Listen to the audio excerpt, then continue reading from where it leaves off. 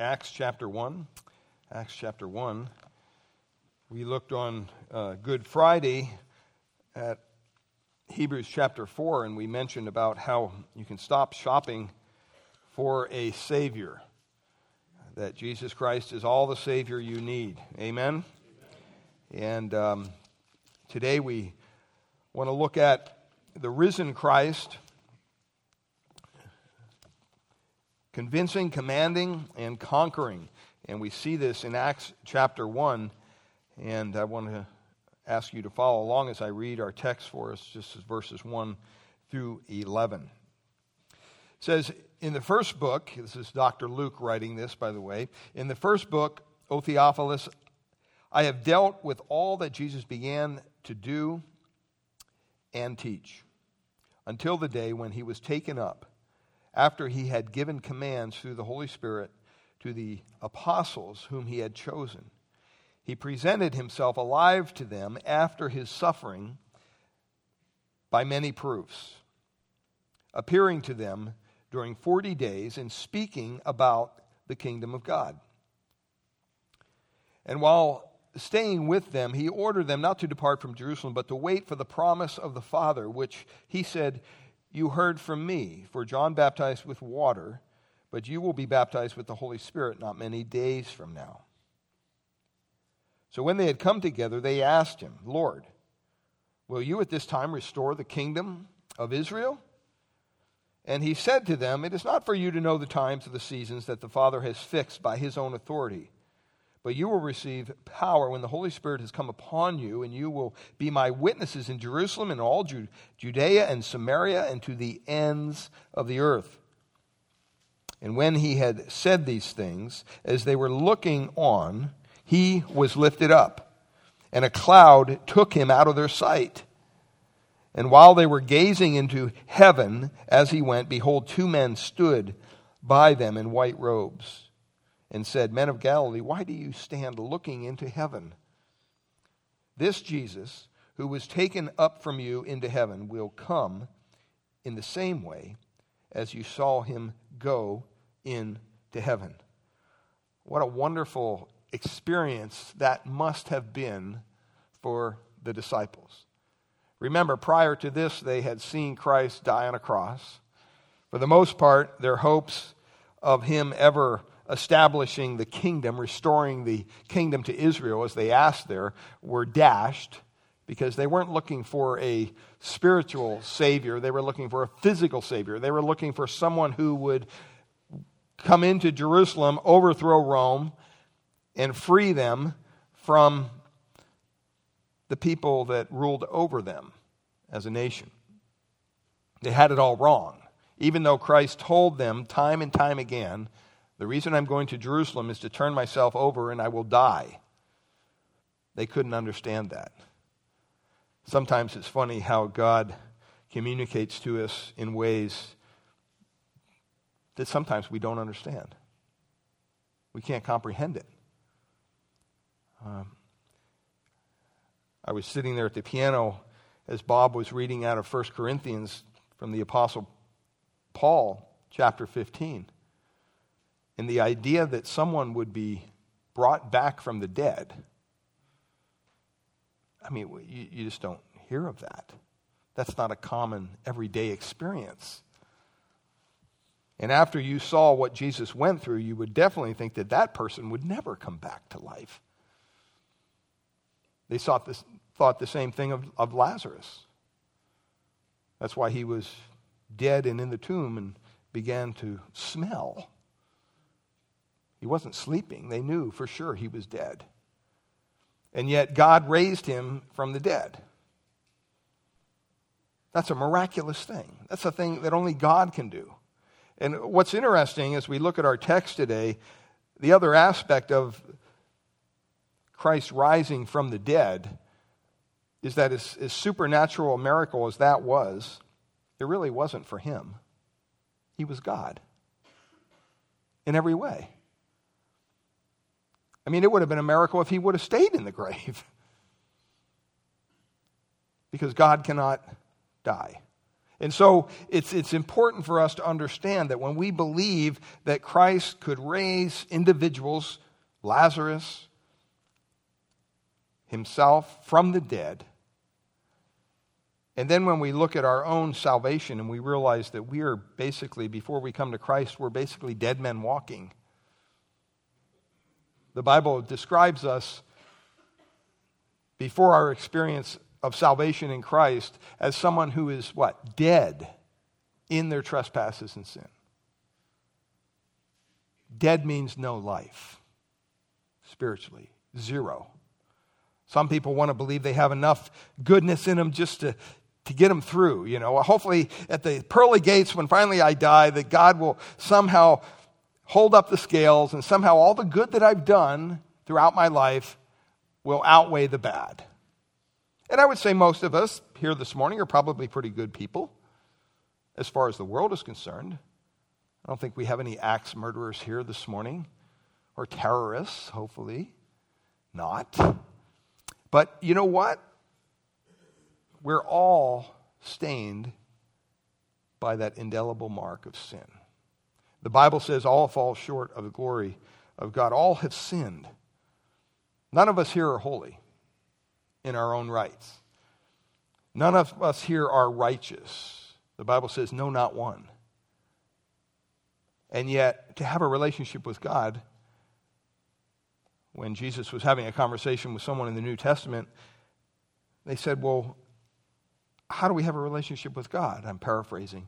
And he said, oh, you want a relationship with God the Father? Well, guess what? You have to be perfect as my Father is perfect. I mean, talk about slamming the door in their face. Who's perfect? None of us.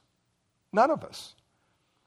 And so the first point here in our text, we see the risen Christ appearing. It's a brief report of the final days of Jesus' earthly time here on earth. After his triumphant resurrection on the third day, until he ascended back to the right hand of the Father, as the Scriptures tell us. And there was a period there of time, about 40 days, from the resurrection till the time that he left this planet, Earth, and went back to glory. And during that 40-day period, after his death on the cross, after his resurrection from the tomb, he had basically a twofold ministry with his disciples.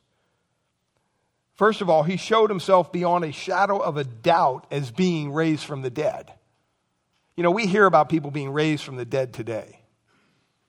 But I've never met someone who's been raised from the dead. I've never seen anyone ever raised from the dead. And I've done a lot of funerals. I mean, I've never seen someone get up out of the casket and say, oh, I came back to life. See ya. Let's just go to the food now. We don't have to have the memorial service. He showed himself beyond a shadow of a doubt as being raised from the dead.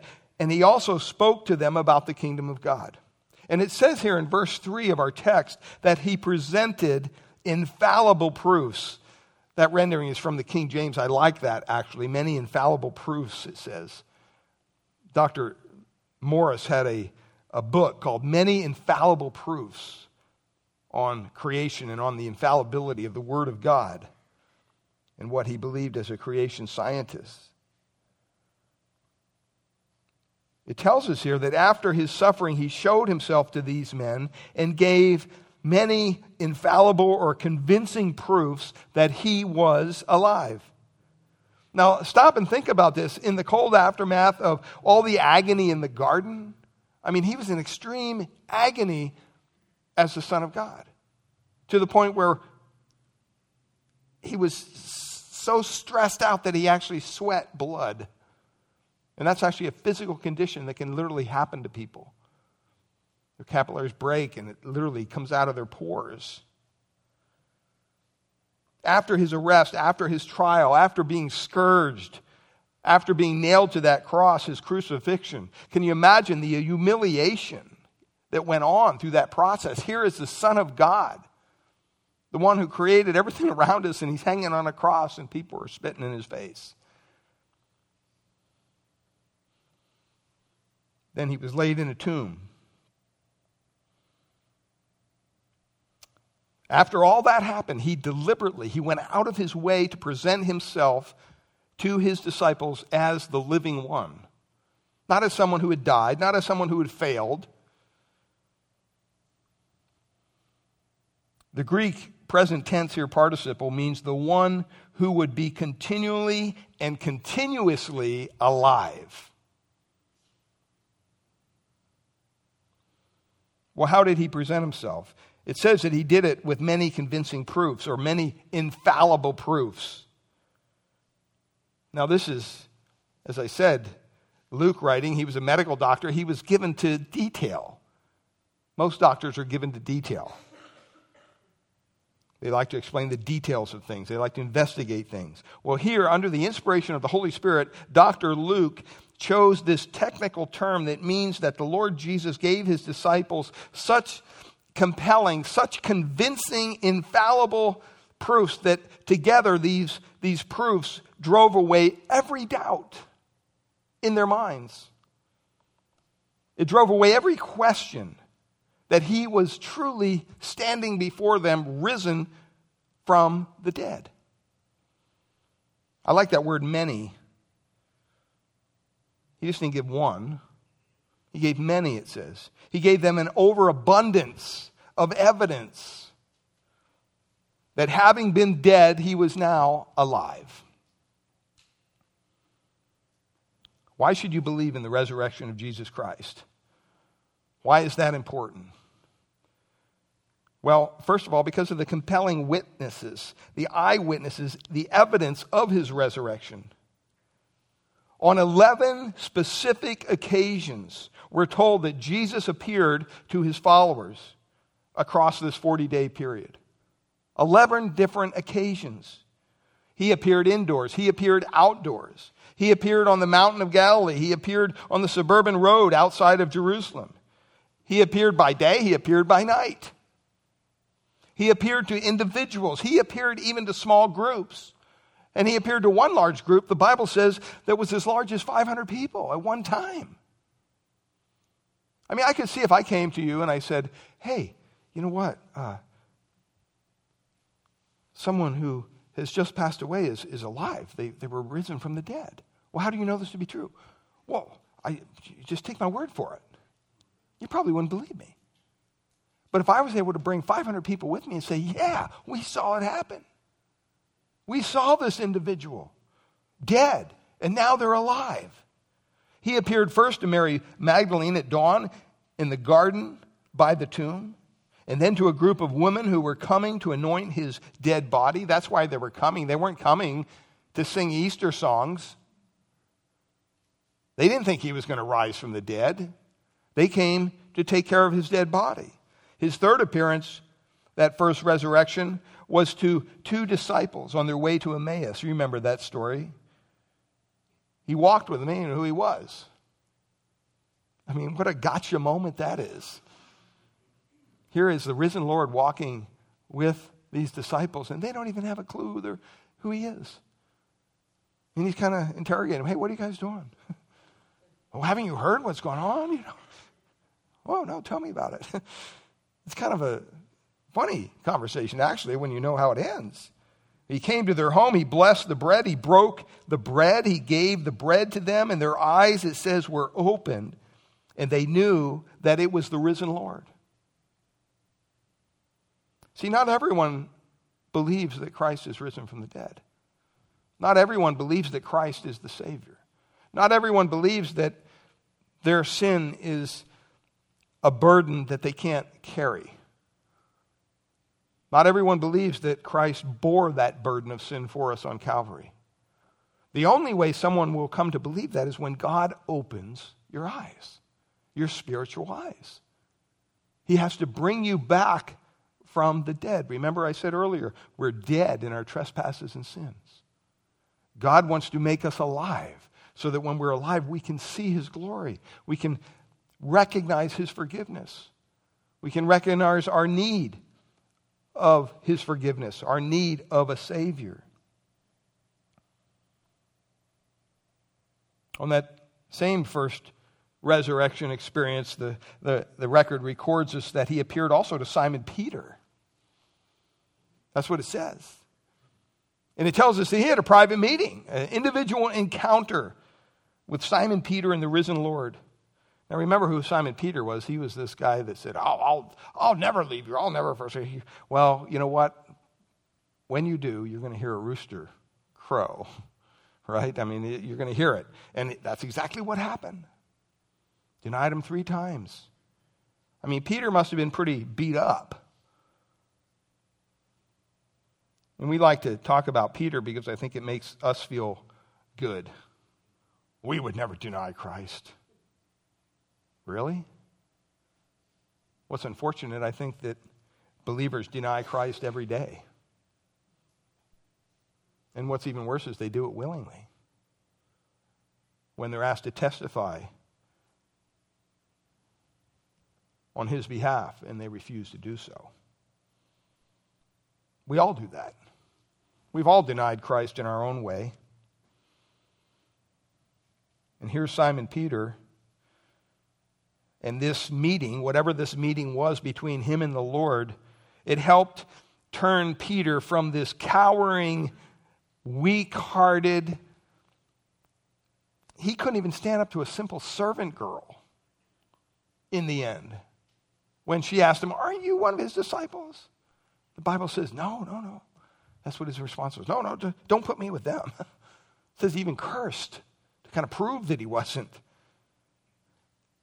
And then we find in Acts, here's Peter, that same Peter who's cowering in fear. Now he's boldly preaching the message of Christ at Pentecost.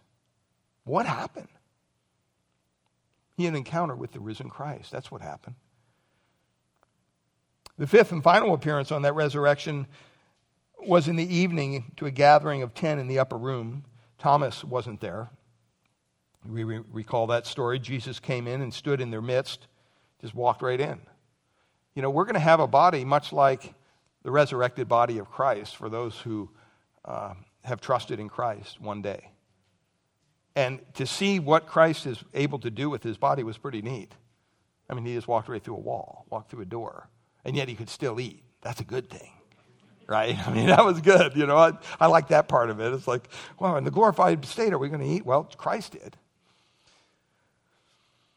So Jesus came and he stood in their midst, and they thought, hey, what's going on? What is this? And they saw his hands, they saw his feet, they saw his side, and they were overjoyed, the Bible says, to see the risen Lord.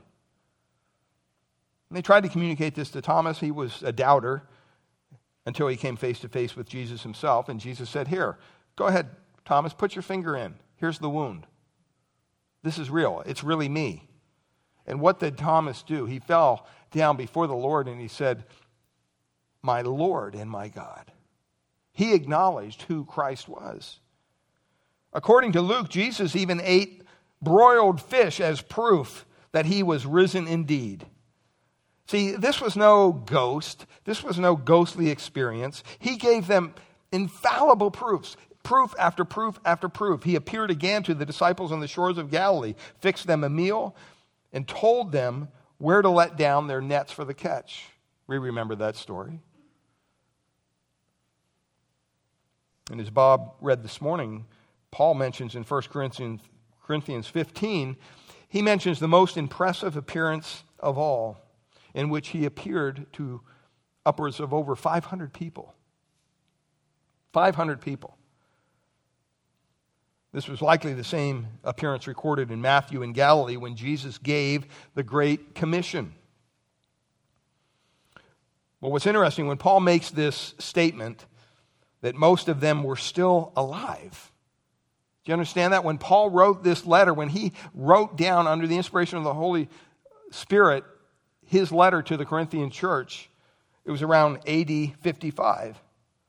Some of the people that experienced Christ's resurrection firsthand were still alive. And so he literally put his own character, his own name on the line. He said, hey, don't trust me. Look, you can talk to them yourself. Ask them. They're still around. They have identities. They have addresses. They have families. More than half of them are still alive. Some observed that if those 500 people have testified 6 minutes each in a court of law, if you take 500 people and you say you're going to testify for 6 minutes in a court of law, you would have more than 50 hours of accumulated evidence for the resurrection of Jesus Christ. I would say that's a lot of evidence. He also appeared in 1 Corinthians 15 to his younger half-brother James. They grew up together. I mean, how would you like to grow up with Jesus? That would be rough. That would be tough to have a brother like Jesus. And it was rough. His own family kind of denied who he was for a long time. They grew up there in the home in Nazareth, but according to John 7, we're told that James didn't believe in him at this point. And yet something changed his brother James from being this doubter, from being this skeptic. Guess what? He became the first pastor of the Jerusalem church. Something happened. He became a writer of Scripture. He became a martyr for his Christian faith. Doubters wouldn't be killed for something they believe in if they're filled with doubt. Could it have been anything other than the appearance of his resurrected older half-brother, Jesus Christ, standing in the presence of this one who had grown up alongside of him in that home? Our Lord appeared to all of the apostles and then appeared here in Acts 1 at his ascension on the Mount of Olives. 11 specific times across 40 days, not to mention the unnamed appearances during this time.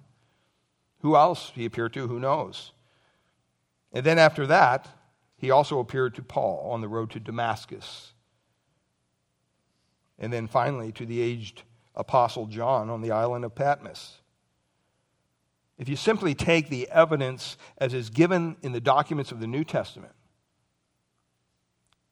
there's no other conclusion than to confess that Jesus Christ, who was dead, is now alive. You have to. For God raised him out of that tomb. Why? Because he was triumphed.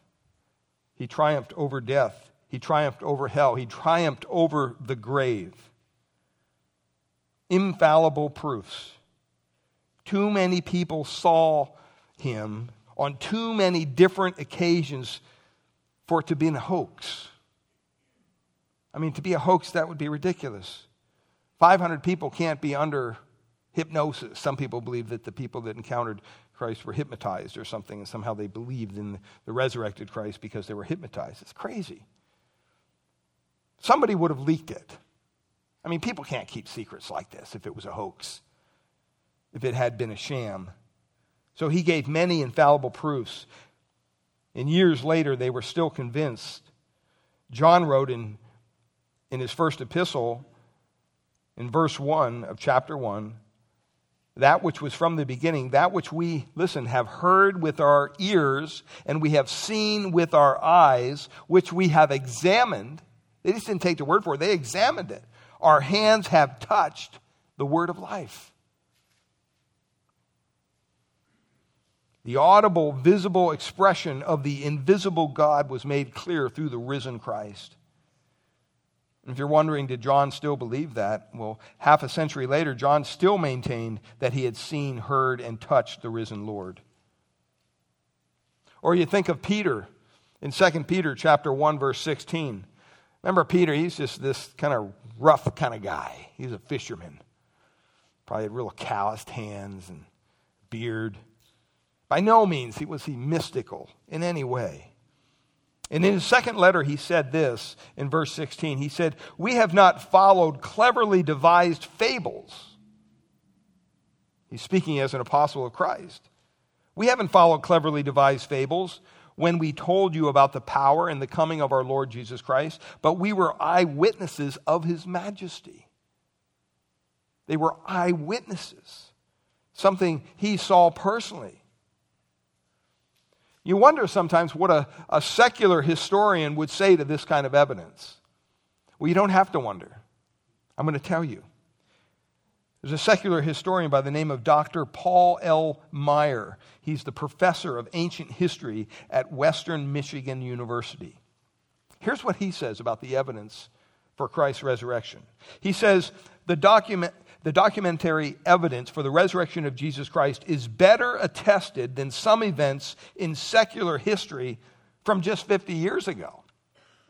We have more eyewitness evidence that Jesus was raised from the dead than for the death of Alexander the Great in Babylon in 323 BC. Or than we do for the famous assertion that Julius Caesar crossed the Rubicon River. More eyewitnesses evidence for the resurrection of Jesus Christ. See, and these same disciples who saw him live, they saw him die, and then they saw him live again, then they saw him return into the heavens. What a glorious experience. Infallible proofs. And during those 40 days between the resurrection and the ascension, he appeared and offered proofs. And then he gave instruction about the kingdom. He says there in verse 3 of Acts 1, he said he presented himself alive, and then he spoke about the kingdom of God. What does the kingdom of God mean? What does that mean? It means it's the rule of God as king. That's what that means, very simply. When you become a follower of Jesus Christ, you are declaring that Jesus is king, that Jesus is Lord in every area of your life. It's not just you come to church once or twice, or you come to church on a Sunday, or you go to church on a Wednesday. That has nothing to do with it. When you become a follower, a disciple of Christ, you are declaring him to be who he said he was, King of kings and Lord of lords. And that affects every aspect of your life. So he was speaking during these 40 days about the kingdom of God, about the rule of God, you might say. And he gets specific here, Dr. Luke does in verse 4. He says, the Father promised a gift, and indeed the Father had for centuries. The promise stood unfulfilled. What's the promise? That the Holy Spirit, that's the personal presence of God, would invade history and indwell every believer and change the world. Peter quotes the prophecy from Joel chapter 2. And this is the promise of the ages, not only that God would be with us as he was at Bethlehem, not only that God would be for us as he demonstrated that as his sacrifice on Calvary, but literally that God would somehow be in us. That just blows my mind through the person of the Holy Spirit. He's the source of our power. Verse 8, it tells us. See, not only does the risen Christ appear, convincing them that he was alive, but secondly, and this is the second point, the risen Christ assigns, commanding. Verse 8, there's an assignment given to the disciples in verse 8. And there are 5 points to this, and we can go through these quick. First of all, the power. First, there's a power to accomplish the mission. See, God doesn't save us and then say, okay, have a nice life, I'll see you in heaven. No, he gives us the literal power we need to live a life that's honoring to him, because he knows that we could never do it on our own. What would enable a bunch of unlettered, uncultured men to grow a church from about 120 people to well over 25,000 in 6 months? How does that happen? Exactly right. It happens by the power of God. It happens by the power of the Holy Spirit. And we have that same power, beloved, living in us. And I think sometimes we forget that fact. That as Christians, we have the very power that was evidenced throughout the book of Acts. The Bible says in Malachi 3:6, I am the Lord, I do not change. Hebrews 13:8 says Jesus Christ is the same yesterday, today, and forever. God desires to work through us as believers. In much the same way, he even worked through the early church believers. And it comes through the power of the Spirit. Secondly, he gives us this purpose here. This power is purposeful. It's not just random power. He says, you will receive power and you will be what? My witnesses. There's a reason why he's giving us this power. It's power with, you might say, a purpose. I think one of the greatest tragedies of our churches today is that we desire the power, but we discard the purpose. We want the power of God in our lives to help us with all our issues, but we don't want to hear about God's purpose for our life. And unfortunately today, in many strains of Christianity, the power of the Holy Spirit has come to mean some eccentric or bizarre behavior. That's not the evidence of the power of the Holy Spirit. That's not the televangelist that speaks in tongues on your TV program. When you read of the power of the Holy Spirit, there's one common denominator. And that is when the Holy Spirit is present. When the Holy Spirit is present, the disciples brought forth a clear, compelling, and commanding witness to the risen Christ. That's what happened every time. They were to be witnesses. And then thirdly, there's a priority here. There's a purpose for the power, but there's also a purpose that ought to be the top priority. It ought to be primary. You remember that book by Stephen Covey, 7 Habits of Highly Effective People. He wrote a book several years later called First Things First. And in that book, he has a chapter entitled The Main Thing is to keep the main thing the main thing. We've all heard that. See, the main thing for a believer in Jesus Christ, a main thing for the follower of Christ, a disciple of the Lord, is found right here in verse 8. Dr. Luke, under the inspiration of the Holy Spirit, writes it right out for us. Verse 8, you will receive power when the Holy Spirit comes upon you, and you will be my witnesses. That's the main thing. That's the Great Commission, as we know it to be. It's worded variously in each of the 4 Gospels, but the thrust of it is the same every time. The risen Lord was telling his disciples, you know what, I'm going to empower you to bear witness to me. I'll give you the power with the purpose, and that purpose is to be top priority. But I think sometimes we have a hard time with that. Personally, at least I do. I mean, what would you think if the top 3 American car companies, if every year with their great production facilities and all this stuff, tens of thousands of employees,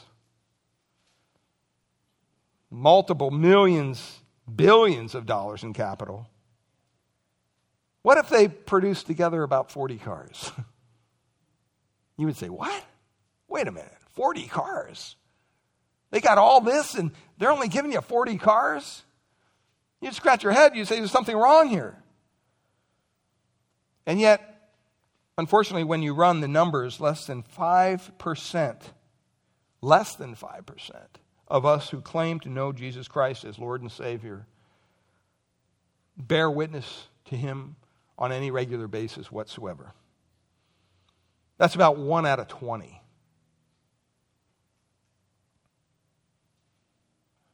I mean, some people say it takes 40 people a year to win one person to Christ on average. Well, with numbers like that, it's not hard to figure out. That's pitiful. If you had a company that had those kind of numbers, you would go bankrupt. And yet, somehow we think we're doing well if we baptize our children and get people to transfer letters of membership here, whatever it might be. But Christianity is depleting in America. And we've all seen the surveys. We've probably taken the surveys where it says religious preference. Studies have been done. It says, you know what? The little word none is by far what people choose. They don't care. They have none. No religion, no faith is the fastest growing category.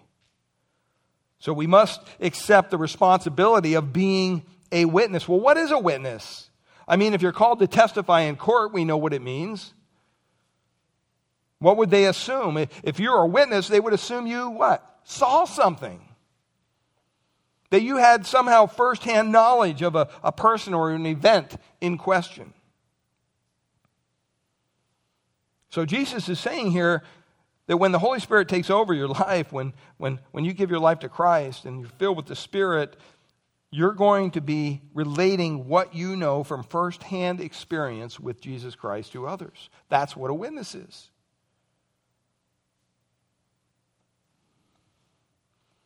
And the reason why so few witness is because so few have, frankly, anything to say. Why? Because they haven't had any firsthand experiences with Jesus Christ. Makes sense? Sure, maybe they come to church or give some money, feed the poor, whatever.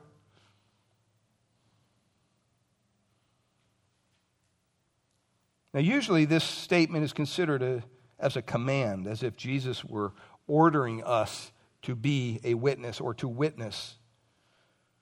And that is true in other statements of the Great Commission. But in this case, it is merely the description of the fact. In other words, if you come to Christ and you're filled with the Holy Spirit, this is what is going to happen. It's undeniable. It's unavoidable. If you're a believer living in submission to the Spirit of God, you will be a witness. Well, fourthly, here he shows us the personality of it. You say, what do you mean by that? He says, you will be, what? My witnesses. Not just witnesses, but my witnesses. Now, that's not only a possessive word, that we belong to him, that we've given our lives to him, but it also means the direction of our witness. And this is very important to understand. See, the risen Christ is telling them, you are witnesses to me as the object, the personality. We bear witness to him as Christians, the risen Lord. See, unfortunately, most people think only about giving our personal testimony. Our personal testimony. There's nothing wrong with that. That's part of the process. But in the New Testament, wherever you look, I don't care where you look, it's always secondary. The personal testimony is always secondary. Well, what's primary, you ask? The primary testimony is a witness to the mighty acts of God in Jesus Christ. His pre-existence as God the Son, his virgin birth, his sinless life, his substitutionary death on the cross, his burial, his victorious resurrection. I mean, without those facts, without an understanding of that, you can't have a personal testimony.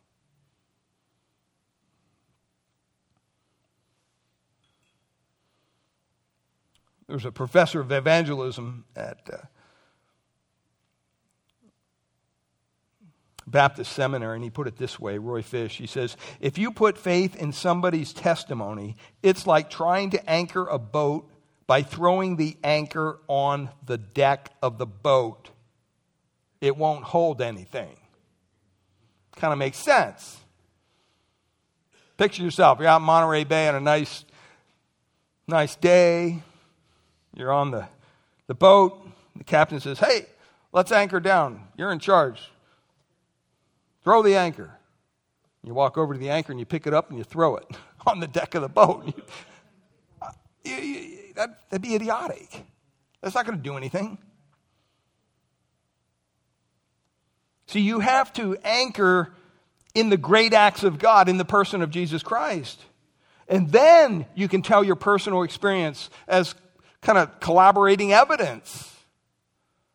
So many times we're quick to tell our personal testimony, but we forget to give testimony of who God is, what he's done. As you flip through the books the pages of the book of Acts, that's what you find witnessing is.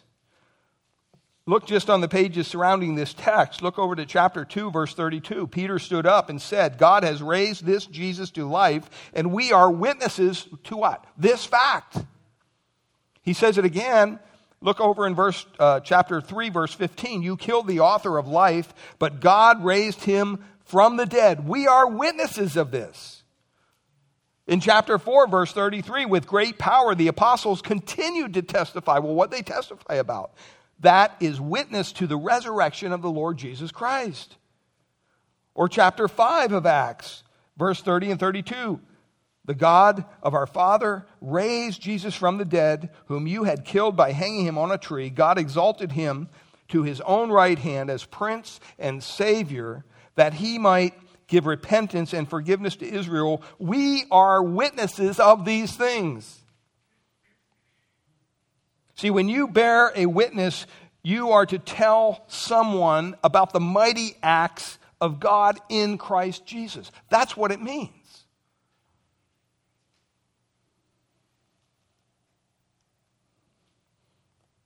Now, that can be a brief remark, or it can be a lingering conversation, depending on the situation you find yourself in and the opportunity that the Lord has afforded to you.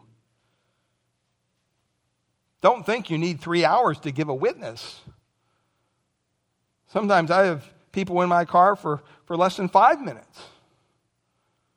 And they leave with some kind of witness. A witness may be a brief word of truth. And maybe move beyond that to a personal testimony, or beyond that to give a full biblical presentation of the gospel. Sometimes a witness is just a word about Jesus Christ. And it's just like you're just shooting an arrow into their heart. Sometimes you can tell about what the Lord has done for you. That's appropriate. For you, with you, through you. Sometimes you can open your Bible and walk that person through the plan of salvation and lead them to maybe a saving encounter with Christ. What a glorious experience that is. But our primary witness is to the personality of Jesus Christ. He said, you are witnesses to me. And then the last thing here, fifth, the place. What about the place? It begins where we are. It begins with those immediately close to us. And then kind of envision ever widening circles from there. We go out and we reach every man, every woman, every boy, every girl on the earth. I think it's very hypocritical to send money to the mission field. And our church does that. I think it's very hypocritical for a church to send money to the mission field when they're not willing to try to win people around the area where they're at, in their own community, in their own backyard. I mean, praise God for missions. That's wonderful. But you know what? You can't delegate this kind of thing. It's not up to the pastor or the elders or the missionaries to be witnesses. You can't hire it done. Jesus said to you, and he said to me, that we need to start in our own Jerusalem. Oswald Smith said this. He said, the light that shines farthest shines brightest at home. And that is so true. It's so true of churches in general. What about sharing your faith in your home among your family members? Or maybe on your job with your coworkers? Or where you live amongst your neighbors? I mean, God gives us opportunities, beloved, every single day to bear witness to Jesus Christ. We just have to be sensitive enough to see them when they come, and then be submissive enough to be obedient and give the witness that God asks us to give.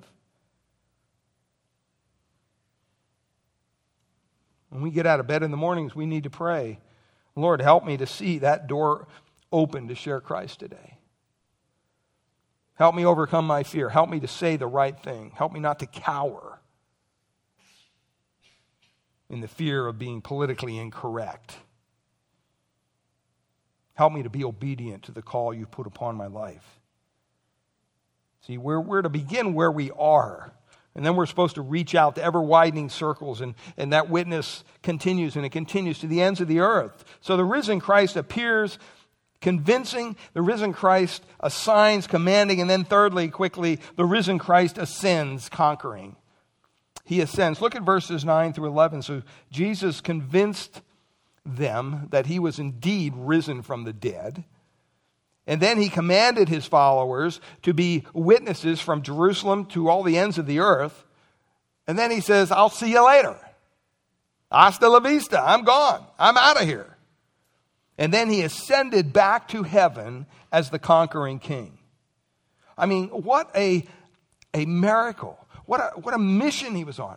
What a master we serve. We've seen the mission. We've seen the master. He's provided the power to accomplish it. The power of his personal presence through the Holy Spirit. That's why it's called the Great Commission, by the way. Because it's not just a commission, it's a great commission. Why? Because we can't do it alone. We can't do this on our own. We need the Spirit's power. We need God's influence in our lives to accomplish this. And that's why the Spirit of God empowers us. And this promise, by the way, was fulfilled 10 days later on the day of Pentecost when the Spirit of God came in power and filled those disciples. And they came out, and what did they do? Even though they were cowering fear after Christ was crucified and was laid in the tomb, all of a sudden here they come out, they start to preach. And thousands were saved. Thousands. The promise was made and the promise was fulfilled. But what had to happen before this could happen? Well, it tells us. It tells us about the ascension. In John chapter 16, verses 5 and 7, Jesus told his disciples on the night before his death that he had to leave so the Holy Spirit could come. It was kind of a tag team kind of a deal. All right, Holy Spirit, you're here now. I'm out of here. Jesus told his disciples the Holy Spirit would come. And so in answer to the question, why did Jesus have to return to heaven? Some people say, well, why did he have to go? Why couldn't he have just hung around down here? Why the ascension? The answer is simply this. He had to leave so the Spirit could come and begin his unique ministry. The ascension was necessary for Pentecost to happen when the Spirit would invade and energize those who witness to and spread the gospel to the ends of the earth, just as Jesus commanded. The circumstances here are simple. After Jesus spoke the words of promise and commission, he ascended.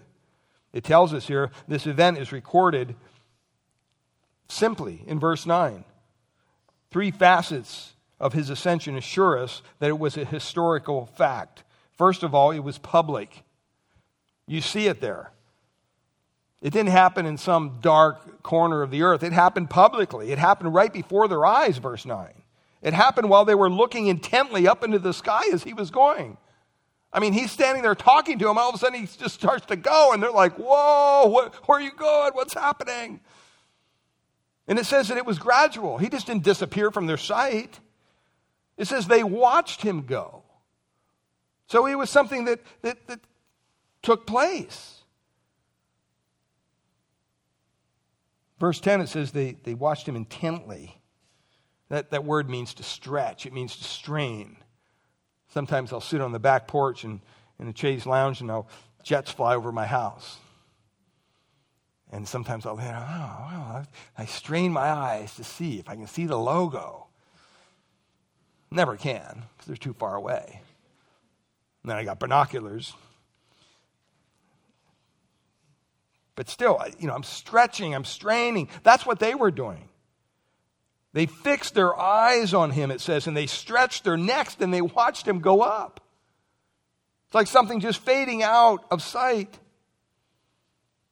And add to that fact that the participle used here is in the present tense. What's that mean? It says, while they were looking intently at him go up, it means it was gradual. It was gradual. They continued to look as he just disappeared. And then thirdly, it was literal. Jesus was literally and bodily lifted up. And a cloud finally hid him from their sight. Where did he go? Well, the angels tell us in verse 11 Where is Jesus? He's at the right hand of the Father. He's at the right hand of the Father. Well, what's he doing up there? Is he just on a break? Water break? Had a tough go at it down here on earth, so he took a little break in heaven? No. He's continuing his ministry. I mean, you have to put it in this perspective. He began before time. He had no beginning. He's God. He existed before time. He was born of a virgin. He lived a sinless life. He died on a Roman cross. He was raised from a now empty tomb. He ascended into heaven, and the angels are reporting he's coming back. So he's not done. But what's he doing in heaven between his ascension and his return? Well, Scripture tells us that he's helping us. Really? Yeah, that's what it says. He's pleading our case. He's interceding for us. Hebrews chapter 4 says, therefore, since we have a great high priest, we looked at this on Friday, who has gone through the heavens, speaking of the ascension, Jesus, the Son of God, let us hold firmly to the faith we profess. For we do not have a high priest who is unable to sympathize with our weaknesses, but we have one who was tempted in every way, just as we are tempted, yet without sin. Let us then approach the throne of grace with confidence. What is Jesus doing in heaven? The Bible says he's interceding for us. He's praying for us. Romans 7:25 says that he, Christ, always lives to make intercession for them. Who's the them? The saints, those who have put their faith, their trust in Christ. Paul said in Romans chapter 8, verse 34, that Jesus is at the right hand of God, and he's also interceding for us. He's praying for you. He's praying for me. I mean, isn't that a wonderful thought? I mean, it's not like he didn't do anything while he was here on earth. I mean, he did all that. He hung on the cross. He died, took all of our sins. He paid for the debt. And now he's still at it in heaven.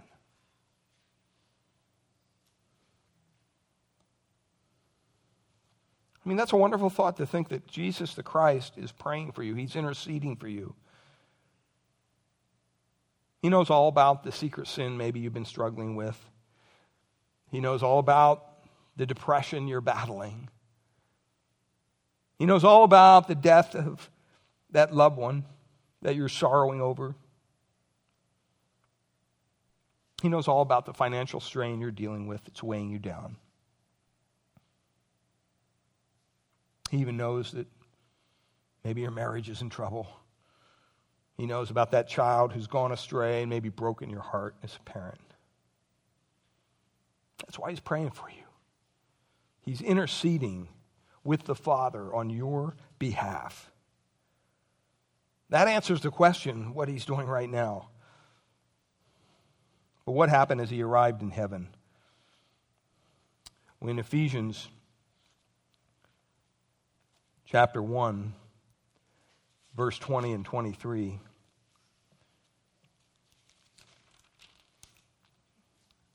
It tells us this,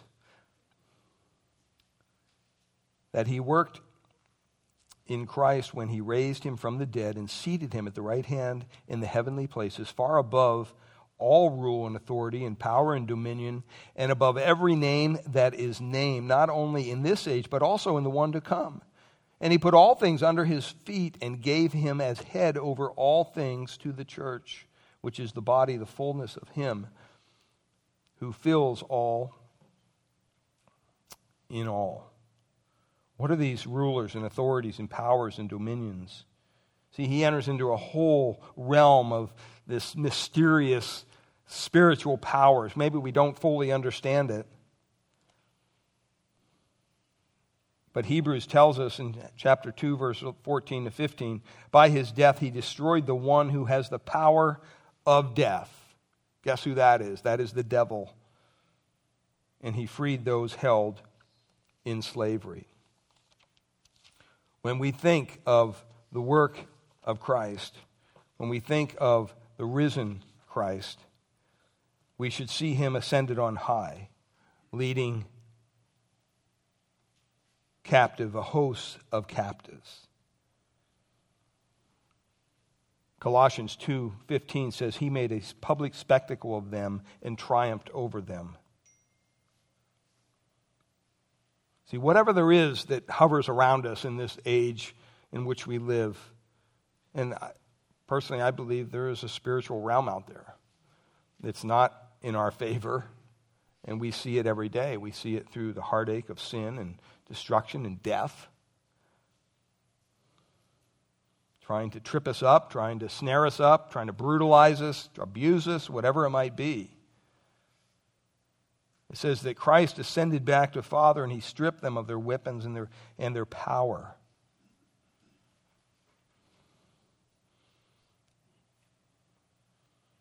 In the end, you have to conclude, when you look simply at the evidence, that Christ wasn't just a good teacher. He wasn't some madman with a big ego. That's not what the evidence proves. The evidence proves really that he was who he said he was. He was the King of Kings and Lord of Lords. And that he rose on that day from the grave, victorious over sin and death. And the Bible says that we'll be caught up with him eventually. Revelation 5:12, it says, we will sing that victory song, worthy is the Lamb who was slain to receive power and riches and wisdom and strength and honor and glory and blessing. I mean, I think that's why Charles Wesley wrote this hymn. He says, hail the day that sees him rise to his throne above the skies. Christ, the Lamb for sinners given, enters now the highest heaven. There for him high triumph waits. Lift up your heads, eternal gates. He has conquered death and sin. Take the King of glory in. I mean, what an awesome moment it will be when our Lord returns one day for us. We can clearly cry out, all hail the power of Jesus' name. Let all angels prostrate fall. Bring forth the royal diadem and crown him, what? Lord of all. See, the risen Christ convinces us with infallible proofs that he is risen indeed. The risen Christ commands us that we will be his witnesses to the ends of the earth, till every person hears. And the risen Christ conquers sin and death and hell and Hades as King of Kings and Lord of Lords. Now we're called to take that information and to process it. And I don't know where you're at here today. Maybe you're a follower of Christ or maybe you're not. I don't know. God knows. But I trust that you will be willing, that you will at least be willing to be tempted, even as an unbeliever, to pick up this book and say, okay, you know what? I'll check it out. Start in the Gospel of John. I dare you to start in the Gospel of John and start reading with a heart that says, you know what? I don't know if this is real. I don't know if this is for me or not, but I'm going to try it. I'm going to give God a chance to speak truth into my life. And you know what? I guarantee you, if you do it with a sincere heart, God will meet you in that place. He will show you your need of a Savior. He'll show you your need of the forgiveness of your own sin. As many in this room have gone through that process. It's not a comfortable process to go through. And it is a process. But I pray that you'll allow the process to have its perfect work in your heart, in your life, so that you too can make the claim, he is risen. He is risen indeed. Father, we thank you for your word. We thank you, Lord, for the example, the witness of the apostles and the risen Christ and the effect that it had on their lives. And Lord, I pray that, I know there's many in this room who the risen Christ has had an effect on their life. It's changed them from the inside out. The Bible says that the old is done away with, and everything has become new. And it's a glorious thing to come to the point in your life where you realize you can't do anything with your own sin. The burden you're carrying is weighting you down more and more and more each and every day. And that struggle that's going on right now, even in your own heart, is a spiritual struggle. It's a struggle between darkness and light. It's a struggle between good and evil. It's a struggle between God and Satan over your very soul. And I pray that you would tune your heart to the words of God. Take me up on that challenge. Even if you don't have a Bible, talk to me afterwards. I'll get you a Bible. And you can start your journey to find out more and more about your Creator God. Father, we pray for as believers, Lord, that we would come to a point where we are willing to share your witness boldly in this world in which we live. This is not the time to be undercover Christians or to be politically correct. This is a time to boldly state where we stand in our Christian faith and make it known clearly by the way we live and by what we say, by what we do, and that would be a magnet to draw others to Christ.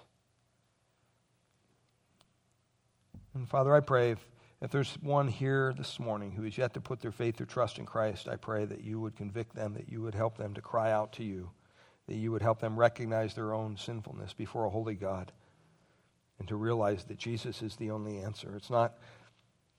Your salvation is not based upon what you do, how good of a person you are, or how many good works you may perform.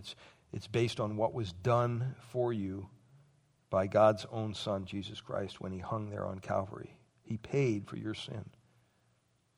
He's offering you the gift of salvation.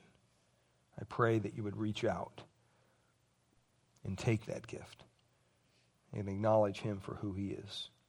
Thank you. Pray you bless our time with family and friends today and also our fellowship time afterwards. We ask this in Jesus' precious name. Amen. Let's stand together and we'll close with one last song.